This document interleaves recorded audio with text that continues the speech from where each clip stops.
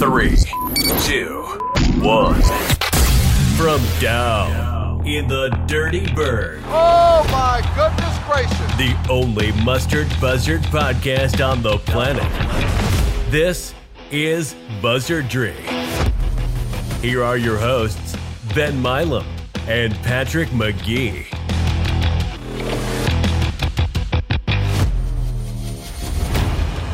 And we are back in the month of February, and this month we're going to be playing baseball. That feels really good to say.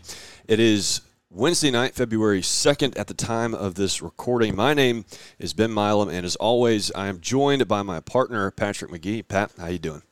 Glad to be on. We are, I guess, 7 or 16 days. 16 days. 16 days, and when people will be listening to this, probably it'll be 15 days or sooner. So yeah, oh so close, oh so close. We'll touch on a few tidbits of baseball this week, but again, next week, February 8th, I guess, is when. You mean 9th? February 9th, that's right. February 9th is when. So February 10th is when the episode will be out. Yes. The Big Bad Buzzardry Baseball preview. We are going to hit on everything. We've already gotten some questions from a few listeners.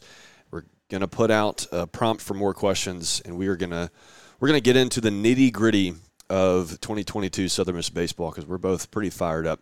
A couple other things to talk about today. A few realignment pieces of news came out. We'll talk about the past week in basketball. And a few little football tidbits. Today was signing day. Not a whole lot of movement there. Obviously, Southern Miss has filled most of those spots, but a few little things to talk about. And we will get to know a conference mate as always. All right, Pat, let's get right into it. The few little tidbits on realignment. You want to give us a rundown? Yeah, so James Madison had their press conference, and I think we had talked about this in terms of they were – in position to make a move and announce it before everybody else because of the CAA, the Colonial Athletic Conference, the league they're in. They haven't really had any hoops to jump through in terms of leaving early. Yep. So they were able to announce that today in Harrisonburg, and they've already, I guess they're going to play an 11-game schedule. They're actually able to buy a game with MTSU. They're paying them $700,000. How about that? Which was very surprising that they were able to do that with an FBS opponent. If we're talking about a team that's, basically a transitionary FCS team buying an FBS game is maybe not unprecedented, but I can't remember. Maybe Liberty, but that's a different situation with their money. Well, so, in that spot they had, if I'm correct, they had someone cancel on them. Yeah, or they had they did that game get moved. They moved it to Missouri. Right. They were scheduled to play Missouri in Murfreesboro, and they moved it to Columbia, kind of like what we did with Nebraska back in 2013. But yeah, so JMU announced their move, and no action was taken at that meeting in terms of as it relates to USM at that meeting in Atlanta. So I think it's just going to be a situation where you're going to have some further legal battles, some negotiations, some lawyering, our lawyers versus their lawyers, that kind of thing. It's kind of a street fight in the trenches of legalndom. But so that's what everybody's kind of watching. And then Gil did, I guess, make a couple comments. There, he said the schedule will be out on March the 1st, which is something that we had talked about just based on the previous releases that the Sun Belt has done in football in terms of releasing that schedule. It would be out around that time, and that's what he said. He said it was going to be out March 1st. And then, he basically was pretty he didn't say a whole lot about USM and the others, just said they will be admitted on or before July 1st, 2023. But based on, he says the schedule is going to be out on March the 1st. Means that all of this will be resolved within the next month. So, yeah, and I'm the more that I hear of this stuff coming out, the more I hear. Again, haven't really heard much at all behind the scenes, but I think I said last week that mid-February, end of February, somewhere around that point. I feel like that is when we will hear one way or the other, because that's when you start. I don't know, you start working out all the details and the practicalities of it, and a lot of that is being worked out behind the scenes. But, we don't know what the case is. It could be to where it has already been decided. I mean, the vote happened, but like you said, it's sort of what it sounds like is sort of a battle between Conference USA and the Sun Belt, or at least those three schools and Conference USA. So hopefully we hear very soon, because I'm a little tired of talking about Conference USA. Bradley Warschauer had a pretty good suggestion. If we stay in Conference USA next year, we should have a burning of a Conference USA flag before every home game. I thought that was pretty good. I'll start the GoFundMe to buy the Conference USA flags. All right, anything else on realignment before we move on, Pat? Yeah, I agree with what you said about Conference USA, man. I've almost tuned it out. I'm just like, I'm not even really following like what the North Texas is and the FAUs are doing. I'm just like, all right, let's start talking about ULL and Georgia Southern and those type of teams. But it was interesting. Somebody on Twitter, Chiefs fan is the guy on Twitter. He's been pretty much spot on in terms of, he's also on like these Sun Belt message boards, and he was saying that ESPN is already, or Sun Belt's already submitted a schedule to ESPN. Interesting. So that's just kind of Twitter fodder. But he's a guy, he's kind of been spot on about the whole thing. So I think they kind of have everything in place in terms of scheduling. They just got to work out these kind of details in terms of the legal stuff. So I think that's kind of what the last part of it is. Yeah, and somebody made a good point. I believe it was on Twitter. I mean, the precedent is there. I think that's where this gets complicated. Of when schools have left Conference USA, a lot of the rules have not been enforced, and a lot of the buyouts didn't actually happen to full capacity as was in the contract. And so I'm sure that is the argument of those three schools. If Conference USA is trying to hold them to, whatever part of the contract and making them, stay until 2023, I'm sure there's this kind of push and pull of, okay, well, you didn't enforce the rules for these other schools in the last 20 years, so why would it be enforced now? Because it is hurting you, and you don't, have the capacity to fill the spots like you did in the past.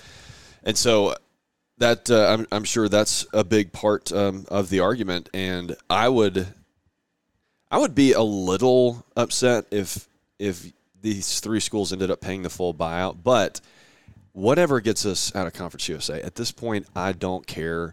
And I'm sure I trust Jeremy McClain. I think they are as good of shape as they have been financially in quite some time. So I don't think that would really hurt us in a big way or anything. So lots to come on that. Hopefully we will hear very soon. And hopefully it's too late to move the baseball tournament, which, again, I don't think is going to happen. Right. The last thing I will say on that is that when the other schools have left, when other schools have left, they have honored that 18-month notice, which is what these schools are not doing. Now, I'm not saying that USM should honor that. I think USM should leave early, but I guess that is kind of the unprecedented part of it. Yes. Right. But they did not honor a lot of the other parts of the contract, and so I'm sure that's part of the argument. All right, let's talk a little basketball. You lost to North Texas and Rice, both home games, and you played two good halves of basketball. Unfortunately, they were spread out between two games, and it really battled against North Texas. Thought you saw a lot of good things. Again, most of that was in the first half, and you sort of lost it at the end. And it's kind of the same story that we keep talking about. And again, we are trying to avoid the same talking points, but at this point, the same thing is kind of happening over and over again, where you play one good half of basketball and just don't have the capacity, in whatever form to finish games and to really close out good teams. And I'm not sure I would call Rice a good team, sort of middle of the road. I mean, 150-ish, somewhere in there. So not a good team, and you lose to them by double digits, and you really lose it at the end of North Texas. Yeah, that North Texas game was interesting because in that first part of the game you did, for the first 5 minutes, you were at like a 1.7 points per possession, which is really, really elite. And North Texas has a very good defense. It's kind of they're kind of a Virginia style in terms of they like to slow it down, defensive oriented. So, I mean, I guess we were up 37-32 or 37-33 one point early in the second half, and North Texas eventually was able to come back. But I think that was a little closer than expected, I think, based on the spread. I did not think North Texas was going to beat us by 30 or something just because of the way they play. They like to slow it down. So they don't really have a lot of huge wins in terms of margin of victory.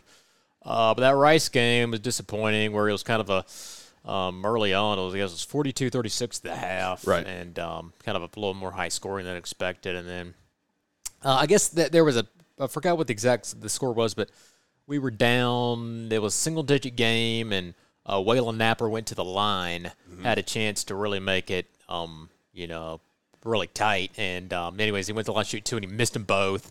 And after that, we really just never got back in it. That was kind of the momentum, momentum killer. As much as some people believe in momentum, some people don't. But that really seemed to take the wind out of our sails at that point, even just within the crowd. So I think that was kind of the key in that second game. Yeah. But yeah, that was when we talked about Rice. That was one of those games you could have won.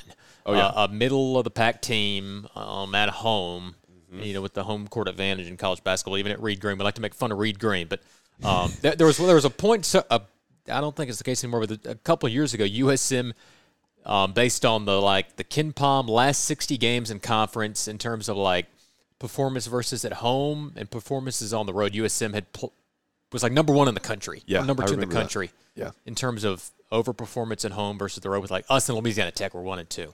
So Reed Green, it is a pretty tough place to play, as much as we like to make fun of it. But yeah, that was a game. You play like you're saying, kind of a 100s, mid 100s, kind of middle of the pack USA team at home. Yeah, you have a chance to win that, and you just don't get it done. So you're not really seeing the progress that you wanted to see at this point of the year. And we don't want to talk in circles, but it's just kind of the same thing every week. We're just disappointing, and it's just kind of deflating at times. So yeah, and I think that's a good point too on the Napper missed free throws.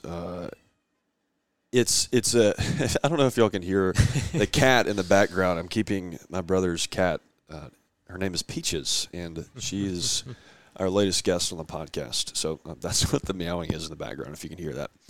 But that continues the theme of.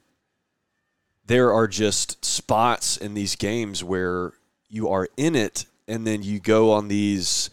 Either it's a single instance, and then it sort of snowballs from there of losing momentum, or it's this long stretch where you just don't score on offense, and you give up a lot of open shots defensively, and that happens every single game, pretty much.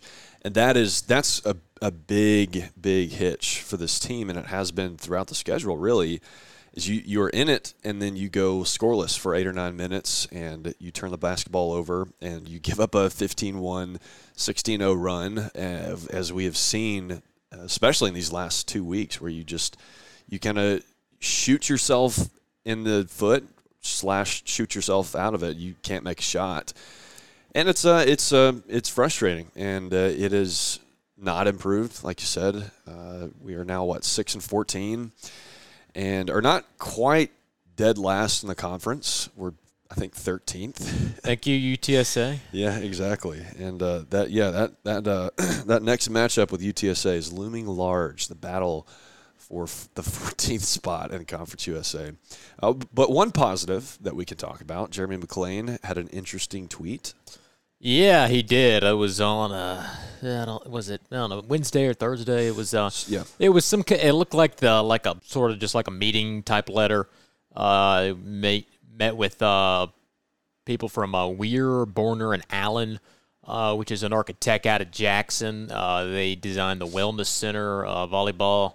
They've done some work at State at baseball stadium there, Dudy Noble, and then the softball stadium there. Mm-hmm. So, so they've done a lot of sports projects locally. And then they also met with representatives from Populous, which I believe is another architect group. So that was kind of the first, admission, public acknowledgement. Yeah. Or not, maybe that's not even the right word, but just in terms of letting people know, this is going it's down. It's an official acknowledgement. Right. I feel like that's the right word. So that was that got people pretty excited. I got excited. No renderings. We've seen those before, right? People. Before, they call it the Lego-seum or whatever it is. That's what they call it on Eagle Post. Which I believe Populous did those. Whenever that was when I can't remember, but that's probably right. I think that was kind of a pipe dream at the time. We got people all excited, and then we're disappointed when that did not become reality. So I think there is there's something to be gained by not displaying something that gets people excited and they get, disappointed. But yeah, that's certainly a game changer. We talked about the facilities as the main thing, kind of bringing the program or keeping the program from reaching where we want to be and being consistently competitive year in and year out. And so just the fact that is in the works, hopefully some progress soon in terms of renderings and announcements and whatnot. But that was it was fun to see. Yeah, and I don't know if this is me reaching here, but as we have talked about the Jay Ladner hot seat situation, I think, and maybe this is backwards, I'm not sure. Let me know if it is. I think moving forward with putting money into Reed Green, a project like this, to where you are hopefully going to vastly improve your basketball facilities, I think that is more added pressure on Jay Ladner. Here in his third year, we've talked about typically for this program, at the end of a year 3 would be pretty early to let someone go, even with poor performance. But along with moving into a new league, you're putting money into your basketball facilities, and likely, if we're right about the thing in March, you're going to ask people to put money into your basketball program. And I think if you are going to create real excitement, if you are going to have any chance at people buying in to the basketball program, I think it would be really difficult with the shape that the program is in, because you've not shown any semblance of progress or turning around the trajectory of the program.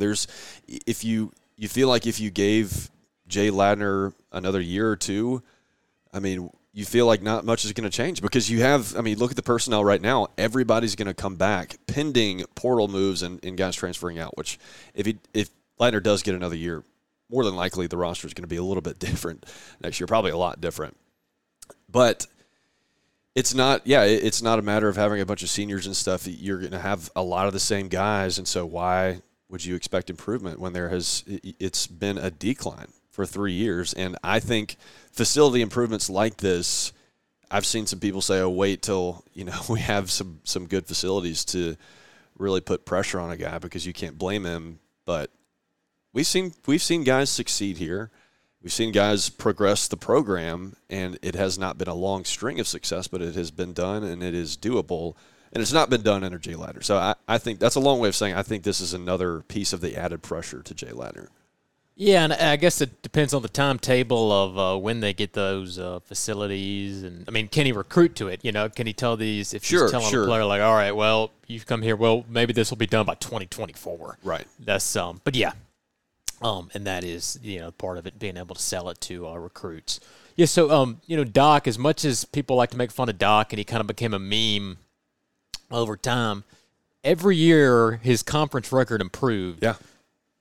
When he was here. He started out, I guess, maybe 3-15, then he went up to 4-14, then he went up to 5-13, then he went to 8-10, then he went to, I guess, 11-7 that last year when you were, really in the hunt to get the automatic bid, and you got to buy in the tournament. So you did see that progress every year with Doc, even if it was very hard to watch at times. And he inherited, program on probation. Even though that I don't think the situation Ladner inherited was great, just because that whole 2019 team basically turned over. You lost everything. Yeah. You lost Griffin and Edwards and Don McGee. But it was just kind of, Doc did show a proof of concept event. Yes. Which you're not really seeing thus far under Ladner. Anything else on basketball? I think that's it. You got the South Florida Swing with FIU Thursday, FAU on Saturday. FAU's having a pretty good year. They're 140 around there in Kent Palm. Yeah.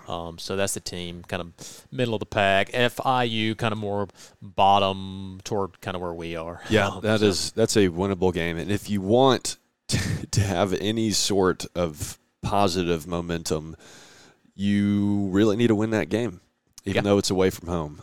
That's one that I think will continue to pile the heat on, and they're already started to see more and more in a lot of different places of people just sort of being upset. And I had somebody say to me the other day, I'm just tired of not caring about basketball. And I think that is a large, large issue. It's going to take a lot to overcome that. But I don't know. It could be a coaching staff change. It could be, I don't know. I'm not the athletic director. Hopefully, the facility improvements start moving along, and we'll hear about that. And whether or not Jay Ladner gets another year, they turn it around this year, and the rest is history. He becomes the best coach in Southern Miss history. We don't know what's going to happen, but it's not looking good right now for the basketball program. Let's talk about a program that has been successful and that is likely going to have another really good year, is at least on paper. Again, full baseball episode next week, so we're just going to touch on the scrimmages that we saw last weekend. You went Saturday, I went Sunday, and Andrew Abity with Pine Belt Sports came out with an article on Friday. So, Pat, give us a quick rundown. Yeah, so just, so you can go to Hub City Spokes and look at Abity's article. Good info in there. But kind of the highlights, he said it was kind of an offensive scrimmage. Ewing went 3 of 3 with a double. Lynch had 2 doubles. Montenegro went 2 for 2 with a walk. Dickerson and Casey Artigues, true freshman from St. Thomas Aquinas. They both had 2 hits. Sargent had a double. Then Etheridge had a pretty good outing. Went 3 innings, gave up 3 hits, 1 run. So, not elite, but, pretty good. You only give up 1 run over 3 innings. You usually take that. So, Hunter Riggins struggled a little bit. 3 innings pitched, gave up 6 hits, 5 runs. He did have 4 Ks. So kind of a shaky start for him. He's a guy, we kind of expect to see in that rotation that he had a good fall. So see if he can have a good outing this upcoming weekend. But then Saturday, I was at the one on Saturday. So, Dickerson had another good performance. He had 2 hits. McGillis had a opposite field triple just over the glove of the first baseman. In fact, it might have even gone off the glove. But it was hard hit ball opposite way, right field. And Tyler Stewart started, went 3 2/3, gave up 2 hits, walked 1, struck out at least 5. I missed the first 2 outs, but he had at least 5 Ks. So good outing for Stewart. He's a guy that worked in that kind of starting role. We'll see if he's kind of a middle relief guy or if he's, you see him on the weekend starting. And then you have Tanner Hall. He had a good outing. Went 3 1/3. Did I say Stewart went scoreless? He didn't give up any runs in that outing. And then Tanner Hall went 3 1/3 innings pitched, scoreless. Gave up 4 K or struck out 4. So good outing for him. He's another guy kind of in that weekend mix possibly. And then on in relief, Isaiah Rhodes came in. 1 1/3, struck out 2. Landon Harper came in for an inning. Had 2 Ks, hit a guy, but that was a clean inning. And then Garrett Ramsey came in, struggled a little bit, gave up 3 runs there in the 7th. He's kind of a guy we've talked about. Kind of an X factor in that bullpen. Could be a kind of a 1-inning closer type, possibly like he was early in 2021. Yeah. And then you have Best as kind of an Ock style long stopper, long closer. And then you went Sunday. So I did, and I did not take notes. I kind of just sat back and took it all in. And it was great weather on Sunday. I think it was Saturday too. And it was a lot of fun. Just a few things that stood out. Matt Cedarberg hit one over the scoreboard. Cedarberg's sophomore out of the College of Central Florida, transferred from there. Got some real pop. I believe he's a sophomore, and he's a utility guy. Can kind of play every position, and Scott Berry loves those kind of guys. Dickerson had a good day at the plate. Single and a double from what I saw. I missed the first 2 innings, and so I don't think I saw Dickerson's first at-bat. Both, I will say about the catchers, I think we've already got a question about the catching situation. Say Blake Johnson looks good with the bat in his hands. He looks more confident up there to me, and had a couple barrels on Sunday as well as Rodrigo. I thought he moved pretty well behind the plate. Let's see, on the mound, Drew Boyd threw well. He is he's going to be hard to keep out of the Sunday spot, I think, or if you want to go right, left, right, the Saturday spot. He's thrown really well in the fall and in the spring. And if he's not in the weekend, he's a lock for the midweek spot, I think. He's thrown really well. Nico Mazza looked really, really good. I think we've heard Ostrander say he is really the only freshman arm that you really expect to see this year. And I think it says a lot. It says a lot about his potential and where he's at even right now after just one fall in college baseball, with as deep as this staff is, that he's going to come in and immediately see time on the mound. He looked really good. I believe he was around mid-90s. I didn't see the radar gun, but had some people comment that he was in the mid-90s range and showed off that power slider that he really leaned on in high school, and that is really, really good. He's going to get a lot of guys out with that while he's here, and this year too. Looks like he's gained a little weight too, and so I'm excited about Nico Mazza, not just because he comes from the high school I graduated from, but I think he's going to be really good. Saw Waldrop for, I believe it was 2 innings. So not the starting spot, which I thought was interesting. Yeah. In these early spring scrimmages, it's hard to really take much out of them because a lot of the time you're just throwing guys in different spots to get a feel for how they do in certain situations, and so that does not say that Hunter Waldrop is not going to be a starter, but did think he was. I mean, he was really cranking it up, and I think coming out of the bullpen, he was just. His mindset was, okay, I don't have to be in this for the long run, so I'm really gonna put some gas on this, and thought he maybe was overthrowing it a little bit, and so it'll be interesting to see how they balance his his role either out of the bullpen or the starting spot, because those are two very different things, and all he has seen is out of the bullpen, obviously last year. So Sunday was great. I thought the bats, to me, were further along than they were last year at this time. We all remember the first, month and a half of the season last year when you were one of the worst teams in the country at the plate. You were really, really bad, and we saw how that turned around. So that, again, it's hard to take much out of these scrimmages because you could say, okay, we're going to be a better team at the plate, or should we be worried about pitching? But good weekend all around. I thought some good things we're seeing on both the mound and at the plate and in the field. I think you still feel really good. And, again, you don't have all your starters nailed down. That it's probably going to be a month into the season before you see the lineup really solidify and who you see in the field, come regional time. It takes a little bit to nail that down. So anything else on the baseball scrimmages? I went back and looked at my notes. Stewart actually did give up 1 run. Okay. But other than that, it was a pretty good performance by him. So. Yeah, it'll Tyler Stewart, another interesting piece to see if he slides into the starting spot or stays in the back end role, because he's got the potential to be really good in both roles. All right, let's touch on some football. A few little things to hit on. Again, National Signing Day, but not a whole lot of movement right there. But one piece, which we think, or 2 pieces rather, that we think are the final pieces in the puzzle. Again, after the summer, or after the spring rather, after spring football ends, you can bring in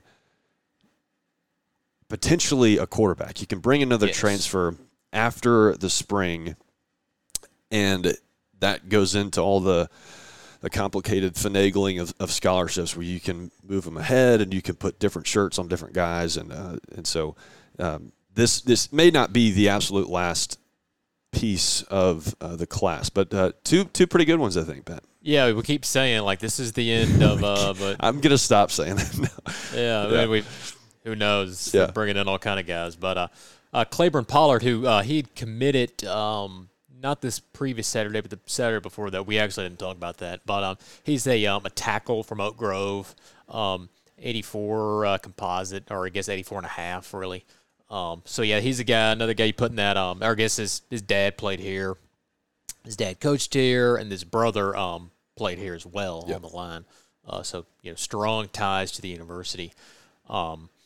So, but yeah, he's another guy you put in that O-line room in that tackle with him, McMillan, I guess Matt Riles in there, the Barnes twins. So yeah, some of those young tackles, you got a bunch of them at this point. But and then I guess the surprise today was Jordan Martin, an athlete. I think he primarily he actually played some quarterback actually at Lake Cormorant, I believe. I think he's going to play receiver here. But athlete from Lake Cormorant High School in DeSoto County. So yeah, Jordan Martin.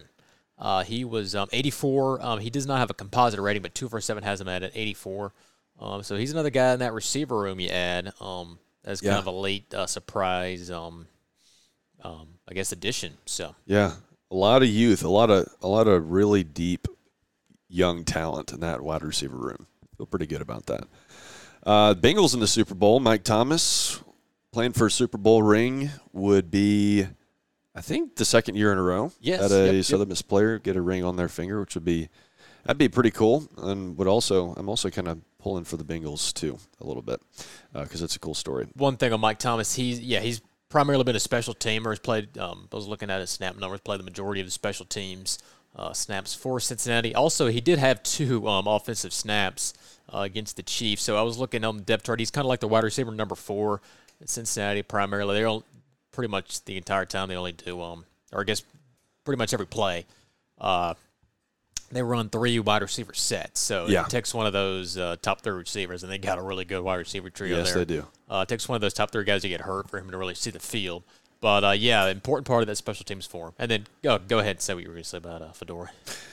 Well, I was just going to say he is back in the game, and I think I heard from someone that said, because he's sort of bounced around a little bit in these last 3 or 4 years, that said he was just going to kind of retire from coaching. He wasn't going to get back into it, and I thought that was a shame because I think he is a fantastic head coach, really, really entertaining, honestly, and enjoyed keeping up with him even when he was in those coordinator roles. So he is back in the USFL, the New Orleans Breakers, and there are a lot of interesting storylines that I think come with that. And I think tweeted one out where in Birmingham that it could be Larry Fedora, Kevin Sumlin, rematch of the century in the USFL. I think that'd be a heck of a matchup. But glad to see Coach Fedora back in the game. Yeah, and real close to Hattiesburg. So so they're going to play all their games at Birmingham this year. But starting next year, I'm guessing they'll play at Tulane. I don't think they play at the Superdome. That feels like a little too big for the USFL. Could play at Tad Gormley by City Park. It's not nearly as kind of modernized as the Tulane Stadium is. But it'll be cool to see Fedora kind of in the region again, coaching football. So. Yeah, certainly will. And one other football tidbit in terms of coaching, Austin Davis. We all heard about him getting the OC position at Auburn. He's done really well in the NFL. I think he's pretty highly regarded as far as young, up-and-coming offensive coaching talents, and got that OC job and is stepping out of that. And on at least the article I read said he was stepping away from coaching. Don't know what went on behind the scenes. I've heard a couple of different stories, none that were verified, but unfortunate that he won't be coaching at Auburn next year. Pat, any thoughts on AD? Yeah, it's kind of a weird situation in Auburn because the DC, Derek Mason, went to go coach at Oklahoma State, which is, that's not even really considered a lateral move. I think that's considered a downward move. Yeah. Just based on prestige of the programs, even though Oklahoma State's a good program. Sure. They don't pay nearly as much as Auburn. They don't have the tradition or facilities and conference, really. There's going to be a bigger gap in the conference with Oklahoma, Texas leaving for the SEC. So that was kind of an odd move, I think most people thought. And then on top of that, that's what made the Austin Davis news even weirder. So you're kind of having a mass exodus from that Auburn program. So who knows if I don't know if he wants to get back in coaching. If he does, hopefully he can land on his feet somewhere. Could be a situation where he's just better suited for the NFL, where it's kind of just purely coach. Sure. It's just kind of purely coaching. You don't have to do any of the recruiting or politicking or that kind of thing. That's just, speculation. Who knows? It could be something entirely different. all kind of rumors circling around, but so who knows? Yeah, it's that is a completely different job in a lot of ways. I mean, you're kind of on the job 365 days a year, and so that could be a factor. We don't know. I feel pretty good about Austin Davis landing on his feet and being successful, and I hope it's in football because I think he's got a brilliant offensive mind and got a lot of potential in the coaching ranks. So hope to see AD back at some point. Anything else on football, Pat? I think that is it. All right, let's move on to get to know a conference mate, Pat. And this is one we've had two in the past 2 weeks that we sort of already knew about. And this is one that we've not been in a conference with, but over the last 3 or 4 years, I think have become pretty familiar with too. Yeah, so we are not going far this week. We are going to the Azalea City, South Alabama. Like Ben said, a school that really, I mean, over the last 3 or 4 years, we've been familiar with them just in terms of, we kind of felt like we had a curse with them. Yes. In all the sports, although women's basketball did beat them. Hopefully that does break the curse and you'll start seeing wins in the other sports against South Al. But yeah, so they are located in, I was saying, we've been familiar with them the last couple of years, but there is a long history of playing them over the last 40, 50 years. Yes. But yeah, so they are located in Mobile, obviously. An hour and a half, really, from Hattiesburg there in West Mobile, so it's not even, you don't have to go all the way to downtown Mobile. You go West Mobile, which is closer to Hattiesburg, so it makes it a little bit of an easier drive. But, yeah, it was created in 1963 as the University of South Alabama, so they haven't changed their name like a lot of these other schools that we've talked about. But, yeah, 1963, Alabama legislature created the school. First classes were in 1964, 276 students. And then, so currently they have 14,000 plus students. 64% of those are from Alabama. Their largest out-of-state market is Mississippi, which we've talked about in terms of the overlap in places like Jackson County, Pascagoula, kind of the eastern Gulf Coast, where they do actually waive a lot of that out-of-state tuition. And then, of course, USM gets a lot of students from Mobile, Baldwin County area. So there is overlap there, which we talked about could really help a rivalry.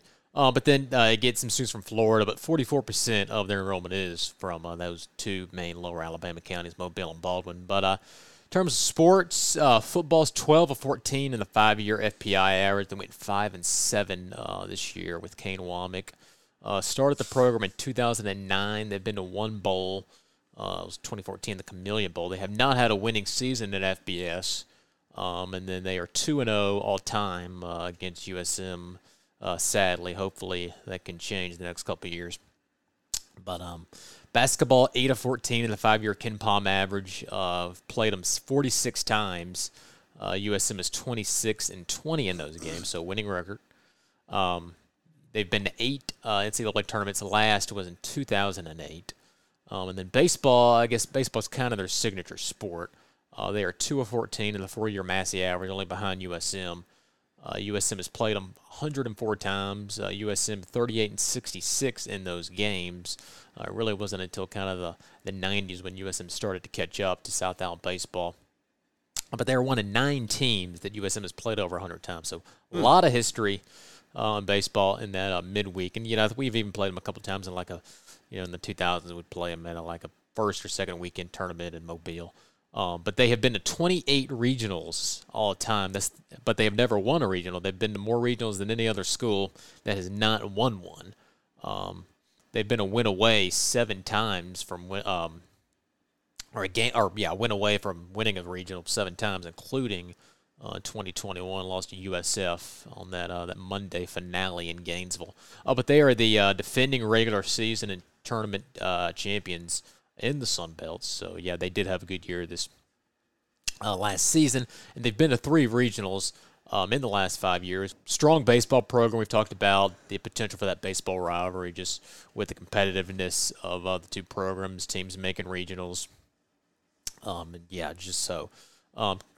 USM and South Al, top of the Sun Belt in baseball here the past 4 seasons or so. And then I guess famous alums, Bill Moody, a.k.a. Paul Bearer. He was a 90s WWE personality. He's from Mobile. He was the manager for The Undertaker, I believe. I looked it up. And Wow. and then also Luis Gonzalez, a long-time MLB player, hit the, that bloop single against the Yankees in the 2001 World Series. Yeah. So Also, David Freese went to South Alabama. He hit that walk-off home run in that game. It was Game 6, that 2011 World Series against the Texas Rangers. So, yeah, again, South Alabama is one that we are pretty familiar with, and it's one of those schools that it's mostly State and Ole Miss people who, when they try to explain why USM has gone down, it's because South Alabama started the football program and the rise of schools in our region, and I think there is partially something to that. They have, I feel like, made a big jump. It's particularly in this last decade, obviously, but I was just thoroughly impressed when we played there in Mobile with the facilities they had there, and they did that stadium right, and I think it is a great size for them. I like Kane Womack. I think this is another athletic program that you feel really good about. I mean, really, their facilities across the board are pretty impressive. Down to academics.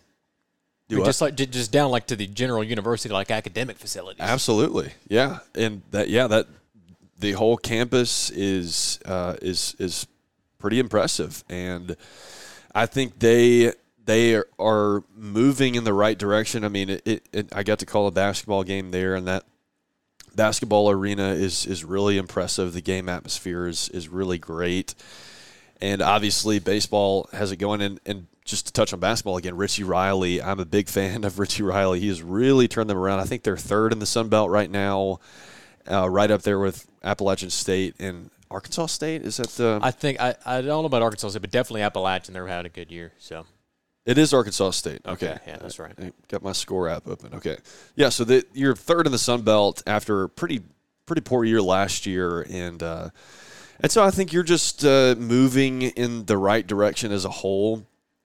And like you said, a natural rival. And I think that's already been established in some ways.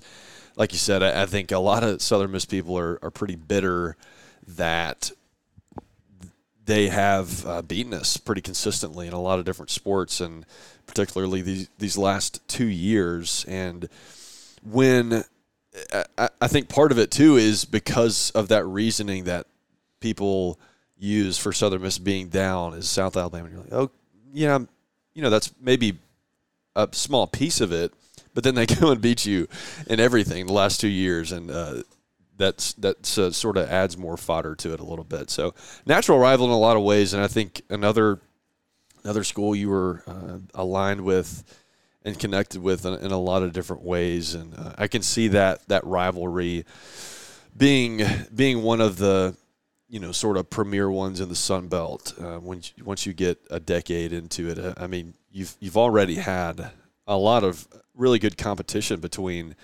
us and South Alabama, even not being in the same conference. So another one I think you're really excited about. Yeah, and I guess talking about that, I guess the past 2 years of football, looking back at that 2020 game, I think that the fact that was South Alabama, and just kind of they're kind of the face, like you've talked about, the face of these kind of startup programs in a way that people have always said, oh, this is what USM will never be good, is because South Alabama. So I think it was that was the unique part of it. Was like, wow, we've fallen behind that. Even the startup programs that basically copied everything we did are beating us. So I think that was a big kind of factor why Hobson was pushed out at that time.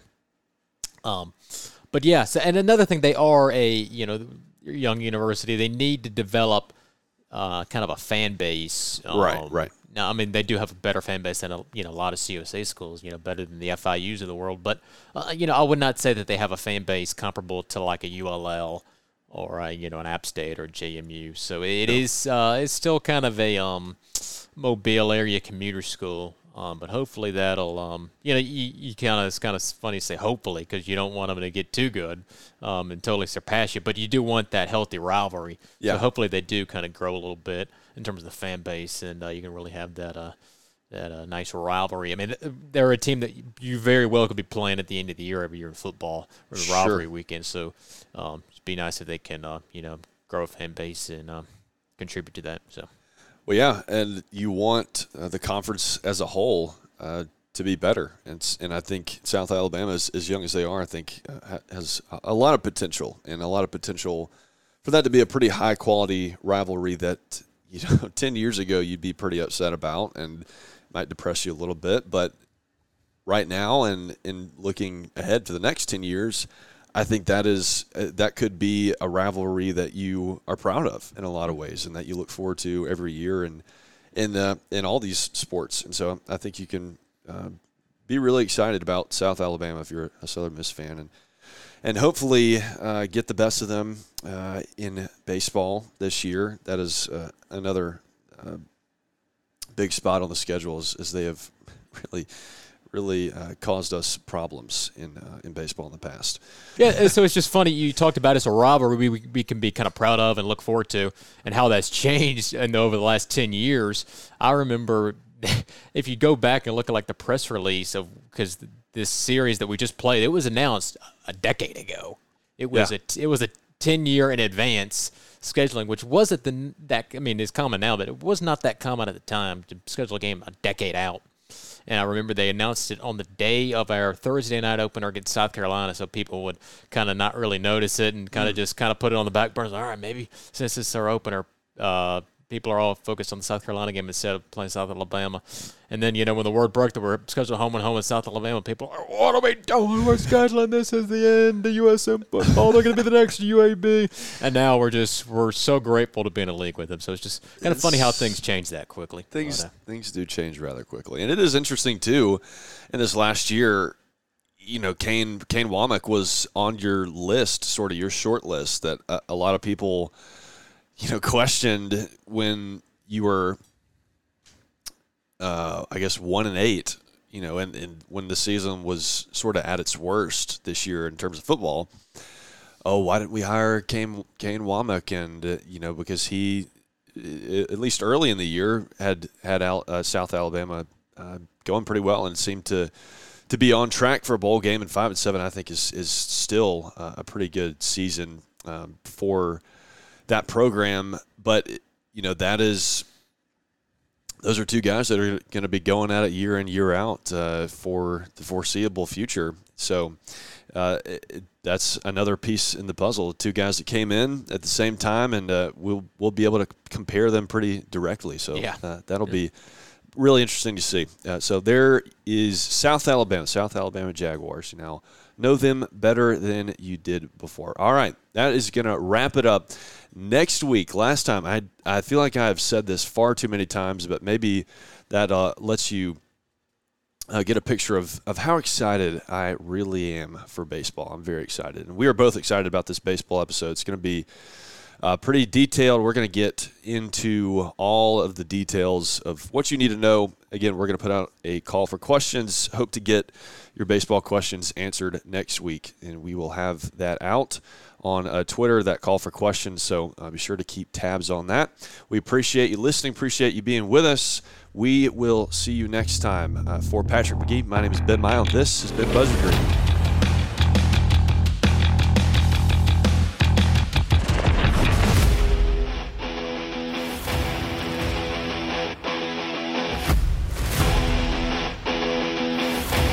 This has been Buzzard Dream. Thanks for listening, and be sure to share and leave a review. You can find us on Twitter and Facebook at Buzzard Dream Pod for all you need to know about the show. See you next time.